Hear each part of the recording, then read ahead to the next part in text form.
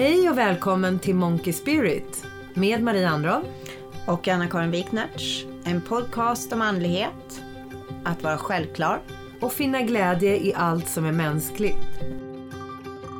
Välkommen till andra avsnittet av Monkey Spirit som handlar om naturen och just nu utspelar sig i naturen. Vi är just här mitt i naturen nu. Vi ser ekorrar runt omkring oss och en hackspett har precis hackat här alldeles bredvid oss. Och vattnet ligger precis nedanför oss. Alldeles blankt idag. Alldeles blankt. Det är alldeles stilla och fuktigt. Det är massor med regndroppar på grenarna. Och barken känns kall. Ja, det gör den. Vad betyder naturen för dig, Marie? Ja, men naturen betyder egentligen två saker. Dofter och djur. Att jag blir helt närvarande både av dofter och djur. Och doftsinnet är mitt mest utvecklade sinnesorgan faktiskt. Jag kan liksom doppa ner näsan i en blomma, bark eller löv och så stannar bara tiden. Och samma sak är det för mig med djur. När jag ser djur så blir jag alldeles varm och bara stannar upp och är helt här och nu. Vad betyder naturen för dig, Anna-Karin? Ja, naturen har varit för mig ända sedan barn en stor del av min tillvaro. Och varje gång jag känner att jag har behov att känna lugn och ro och trygghet så går jag ut i naturen. Och det är där jag får den. Det är för mig det som är väldigt stärkande. Vad exakt är stärkande? Stärkande är alla intryck jag får av naturen, alla färger, av träden, gräset, mossan, vattnet och ljudet, att det är så lugnt. Ibland kan man höra träden. Allt det här skapar en lugn och trygghet långt in i själen på mig. Och för dig, vad har det för koppling till andlighet? Ja, för mig är andlighet att känna mig stark och trygg i själen. Och då har skogen en stor påverkan av det här. Och ibland tror jag, om jag blir förvirrad eller kommer på fel väg i livet, så har jag alltid åkt hem till Dalarna där mitt ursprung är. Och så är jag ute i skogen väldigt mycket. Då är det precis som jag hittar tillbaks till mig själv. Så det har varit en stor del av hela mitt liv. Vad fint.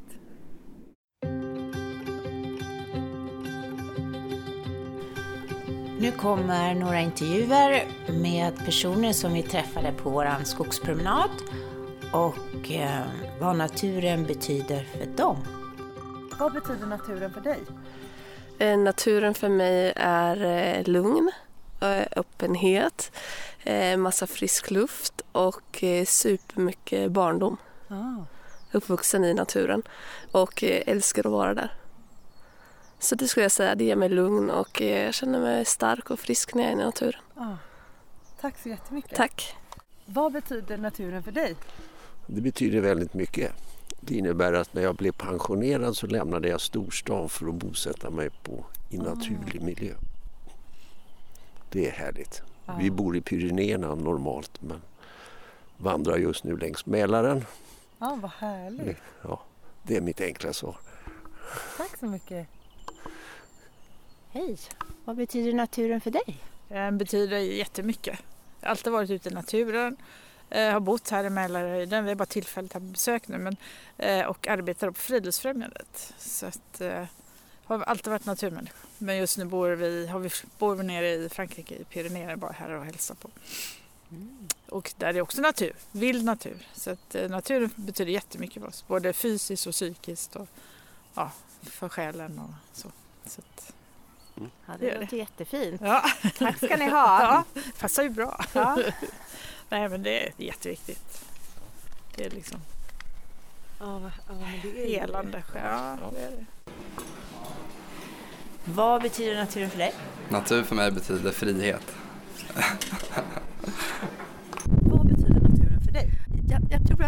den har en helande kraft faktiskt. Nu är jag själv stadsbarn, uppvuxen på asfalten, tycker om det också. Men när jag kommer här som i naturen, då tycker jag, härligt, jag bara andas här. Jättefint. Och jag tycker det är skönt. Tack så jättemycket. Tack, det var lagom. Vad betyder naturen för dig? Ja, den betyder mycket. Jag går ut ofta i naturen och ett sätt, just nu är jag på väg att fixa lite med min båt och vi har ett ställe ute i skärgården. Jag är mycket ute i naturen där. Det är alltid trevligt att vara nära havet. Ja, tack ska du ha. Tack för att du tog dig tid. Och nu är vi tillbaka inne här i studion. Det är varmt och skönt att komma in igen. Tänkte prata lite mer om naturen. Den har ju väldigt stor betydelse både för dig och mig, Marie. Och jag undrar om du har haft någon stark naturupplevelse som du vill prata om. Ja, men en upplevelse som har varit stark och betydelsefull för min andlighet är min pilgrimsvandring på Santiago de Compostela precis efter min skilsmässa. Ja, det kan jag förstå var väldigt stark. Jag har också gått Santiago de Compostela och den vandringen var väldigt stark för mig också. Men jag vet på din vandring var det väldigt mycket med dina fötter. Ja, i alla fall före och efter. För jag hade enorma problem med fötterna. Det hade faktiskt svårt att till och med gå och promenera 8 år innan jag gjorde vandringen. Och det var så pass jobbigt så att jag kunde vakna på morgonen och när jag satte ner fötterna i sängen så hade jag svårt att ställa mig upp till och med. Ja, jag kommer ihåg det där faktiskt. Jag var hemma hos dig och kollade på väldigt mycket skor innan du skulle ge dig iväg. Men för grejen var den att jag hade ju liksom gått till hur mycket fotläkare som helst. Och massor med inlägg och jag hade 1000 olika inlägg. Och sen bestämde jag bara säga nej, jag vill inte låta mina fötter diktera vad jag ska göra i livet. Jag vill kunna göra det här. Så jag tänkte så här, jag gör bara det här nu. Och så började jag ju vandra med alla mina inlägg som jag hade med mig. Olika former och storlekar. Och den andra dagen på vandringen så helt plötsligt så kände jag inte av fötterna längre. Det var ju något nytt för dig antar jag. Alltså det var ju nästan som ett mirakel. Så ont som jag hade haft. Och jag undrade ju förstås vad som hade hänt. Hur det kunde ens vara möjligt. Jag tänkte ju mig att det skulle vara jobbigt att vandra liksom 25 kilometer om dagen i 4, 5, 6, 7 timmar. Ja, speciellt om man har så här ont i fötterna och du har ju brutit dina anklar ganska många gånger också. Yes, jag har ju väldigt så här överrörliga anklar så att ja, det var ju ett oklart kan man säga. Det var helt oklart. Det var väldigt oklart. Och sen fick jag svaret faktiskt ett halvår senare när jag var på besök hos en nära vän i New York. Och då råkade det av en slump, om man vill säga det, vara en läkare där. Han var en av USAs främsta fotläkare faktiskt. Och då var jag ju tvungen att bara kommentera vad som hade hänt mig. Och då sa han så här, få se på foten. Och så slängde han upp den på matbordet med alla de här gästerna som jag inte kände. Tyckte det var sjukt pinsamt. Och slet av min strumpa. Så började han liksom klämma och så säger han, tittar han på mig och så säger han så här, ja men det där var väl inget konstigt. Och då sa jag, nej men därför att det som är problemet är ju inte dina fotsulor utan att du har haft för korta hälsenor. Och när du vandrar då sträcks de naturligt ut. Så vandring är en naturlig del av människan? Ja, det var ju det som var min slutsats också. Vandring är helt naturligt för kroppen. Och det kunde jag ju också känna när jag vandrade. Att för varje dag så reste sig min kropp mer och mer. Och jag blev liksom mer sträckt i ryggen. Jag kände mig mer stark i kroppen.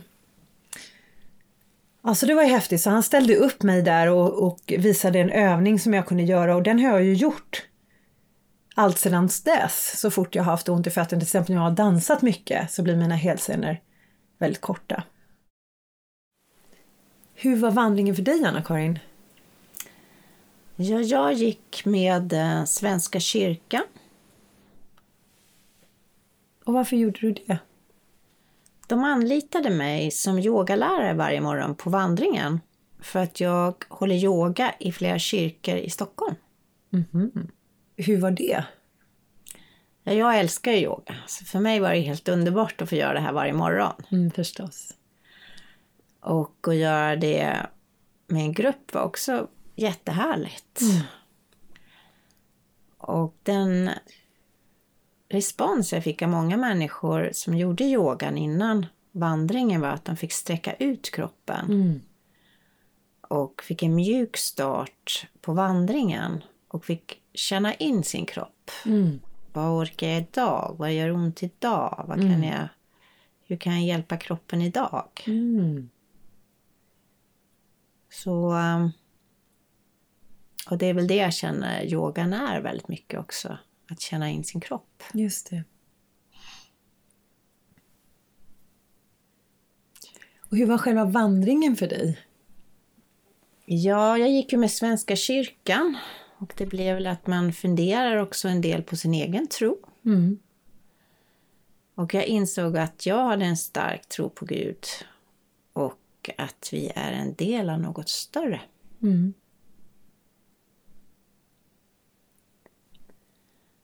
Sedan så kom ju tystnaden väldigt starkt till mig när man gick i flera timmar. En hel dag, som jag vet att du också kände. I naturen. Och då kom alla sinnen mycket starkare, kände jag.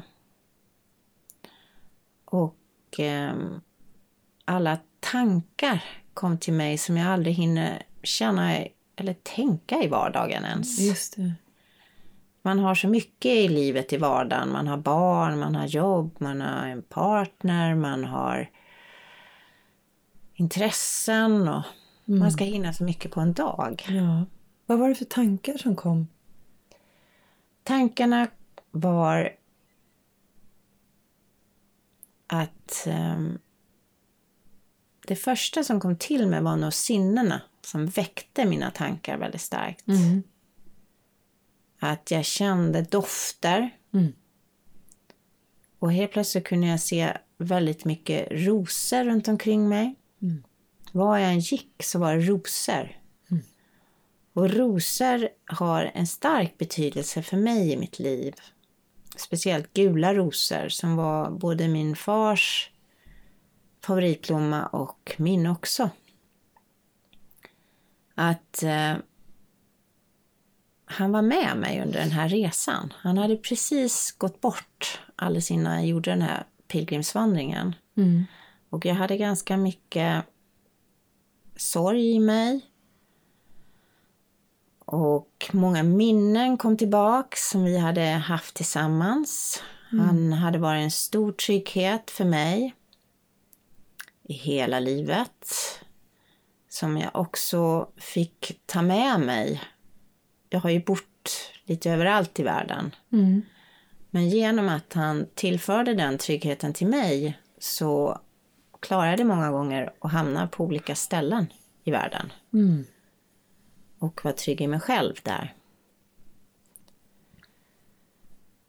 Och jag kände att även om han hade gått så hade han aldrig lämnat mig. Han var med mig hela tiden. Och det var en jättefin känsla. Så det var väl det stora jag fick med mig under den här pilgrimsvandringen. Hur var vandringen för dig, Marie?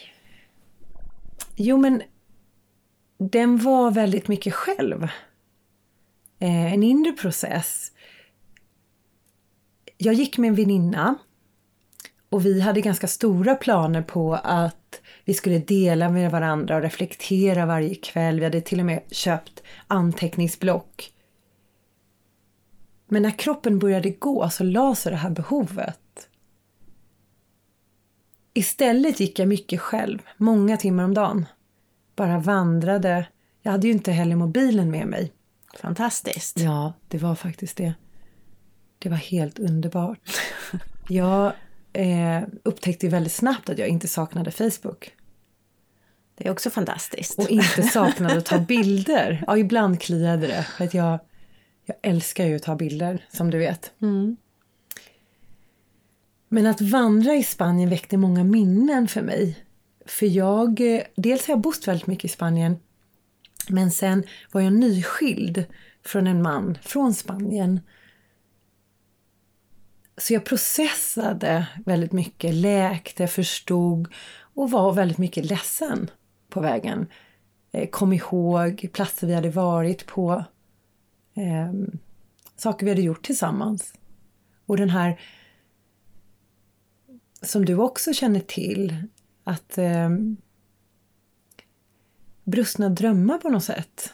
Man hade hoppats på att det skulle bli på ett särskilt sätt. Ja. Så när jag träffade en fåraherde, Anna-Karin, uppe på berget, så funderade jag starkt på att om jag inte skulle bo så ett år och hitta tillbaka till mig själv och valla får. Valla får, ja. Det är jättefint. men sen gick jag vidare faktiskt. Du bestämde dig inte bli fåraherde. Ja, det är fint. Där och då. Ja. Ja, men jag mötte många människor på vägen. Ja, jag vet. Du berättar om jättefina möten. Och vill jag gärna att du tar upp här. Ja, men många som hade varit med om väldigt svåra saker. Och vi delade kort egentligen. Gick kanske korta sträckor ihop, pratade. Eller att vi möttes kanske på lunchrestaurangen. Och sen så träffades vi aldrig mer. Och för mig var det som att många människor vandrade för att förstå och hitta mening i livet. Vad mötte du för människor då på vägen? Ja, men det var en man från Argentina som precis hade lämnats av sin fru efter 40 år. Han hade så otroligt stark sorg. Och det gick nästan inte att bryta igenom hans babbel. För han behövde bara prata av sig. Men på något sätt så hjälpte det mig också att lyssna på honom. Det var en mexikansk kvinna som förlorade sin dotter till självmord. Precis. Och hennes enorma sorg över det. Och på något sätt kände ju jag, eftersom jag själv har förlorat min pappa till självmord, att jag kunde förstå och kanske möjligen också förstå hennes sorg, men också någonstans läka själv i det. Vad fint. Och sen mötte jag ett schweiziskt par som precis hade gått i pension och som var helt förvirrade. De undrade vad skulle de göra nu med livet och nästan gick på den här vandringen för att förstå nästa fas i livet. Någonstans under den här vandringen så vaggades jag till lugn och kom äntligen i kontakt med den här inre rösten som talar och lyssnar i mig. Och alla de här insikterna som vi hade planerat, det var ju inte en enda. Liksom om våra jobb och våra framtidsplaner, det var ju inte en enda som dök upp. Utan istället så började väldigt djupa insikter komma från mig. Det som jag behövde, svar inifrån mig, min intuition talade. Och det fick ju mig att verkligen förstå att om vi bara slappnar av så kommer det vi behöver till oss. Och känner du att man slappnar av väldigt mycket under de här vandringarna? För det kände jag när man gick så långa sträckor i tystnad. Ja, men den här tystnaden är alldeles magisk. Och det är också det här rytmiska, att man vaggas till ro i en sorts rytm. Och det som du och jag pratat om, alltså walk, eat, sleep, repeat. Walk, eat, sleep, repeat. Att det är så otroligt läkande att göra samma sak. Att veta att det är det här jag gör. Det skulle man ju kunna ta med sig lite i vardagen också här. I det här sökandet så upptäckte jag att det här med en pilgrimsfärd längs El Camino ursprungligen handlar om att radera synder och att skänka förlåtelse. Det är den religiösa meningen med vandringen. Och historiskt då så är pilgrimsvandringen en prövotid som kallas så fint som en postulant innan man blir novis och är redo att göra sitt inträde i klostret. Nej, jag vet. Jag tycker att det är jättespännande. Ja. Så när man då kommer fram till Santiago, det vill säga om man har stämplar så visar att man gått minst 100 kilometer. Det är väldigt viktigt med de här stämplarna. Jag har fortfarande kommit stämplar. Jag med. Kan man ta emot då det som kallas för en indulgencia. Och det är en så kallat diplom som på spanska symboliserar att man har uppnått välvilja gentemot sig själv, tolerans med sina brister och att man nu med lätthet kan skänka sig själv nåd. Så fint. Ja, jag vet. Men du hade ju inte helt olika insikter på slutet av din vandring. Nej, jag fick några ord till mig väldigt starkt med mina vänner. Och våra ord blev eftertanksamhet, insikt och ärlighet. Som jag tog med mig väldigt starkt. Ja, det var din nåd. Det var min nåd på resan.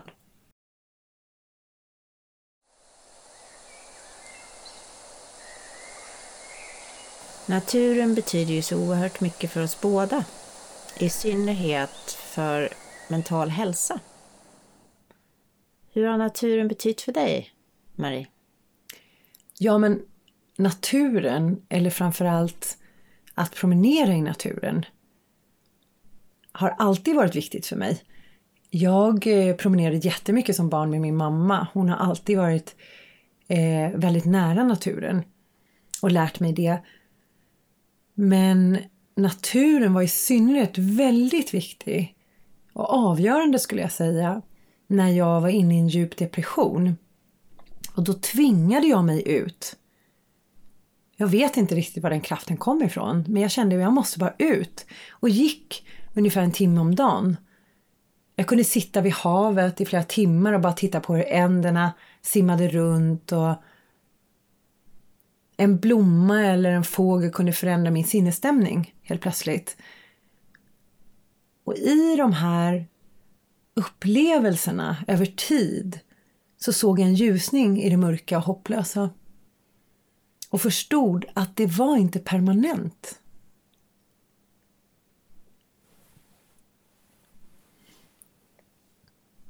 Ja, för mig var det väldigt mycket att komma ut i naturen. Och det är det som jag alltid har återvänt till när det har varit svårt. Det är där jag finner min läkning och styrka. Men i en separation från min barns far, när jag förstod att livet inte blev som jag hade hoppats på, så blev jag väldigt ledsen. Och då började jag gå långa promenader varje dag. Och det blev som ett andrum i det svåra.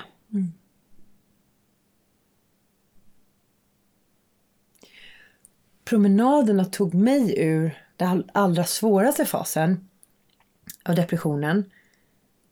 Men det var väldigt många andra saker som hjälpte oss båda, var det ju så.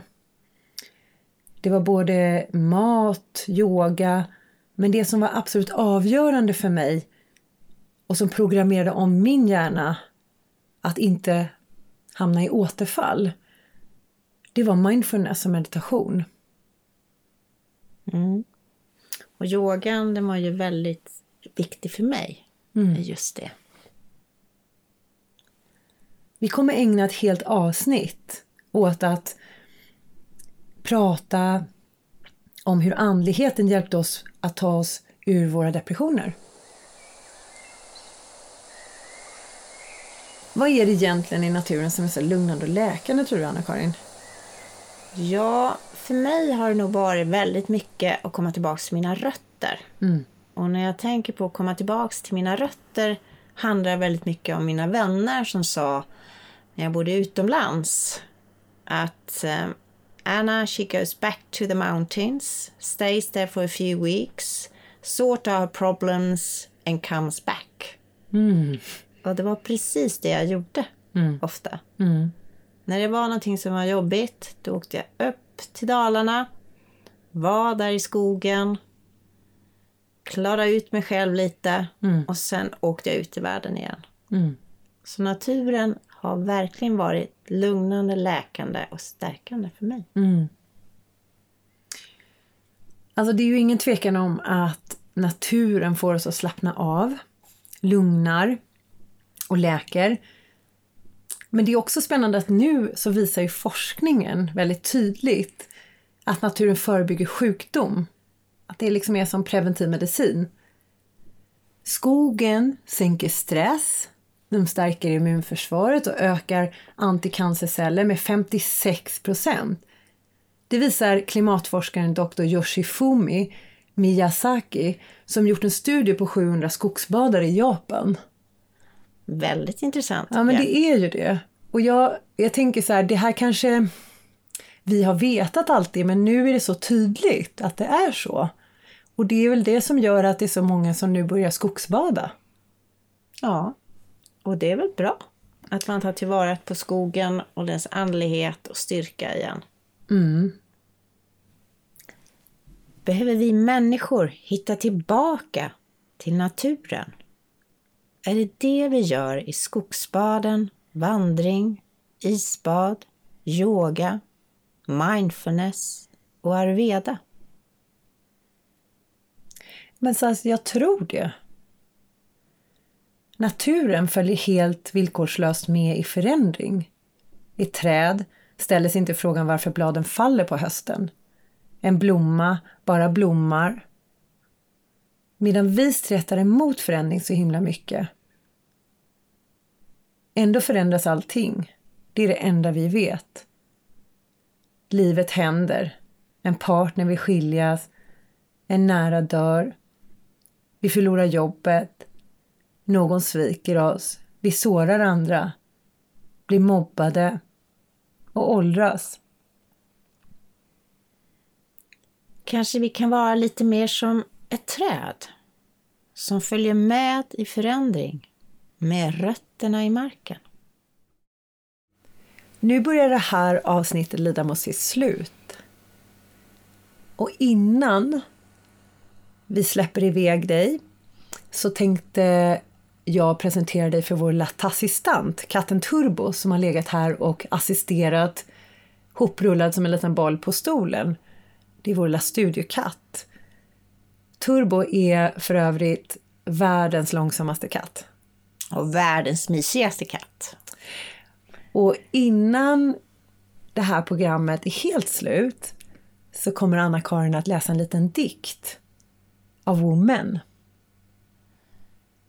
Ja, det är en dikt som jag kommer läsa på engelska som heter 10,000 flowers in spring.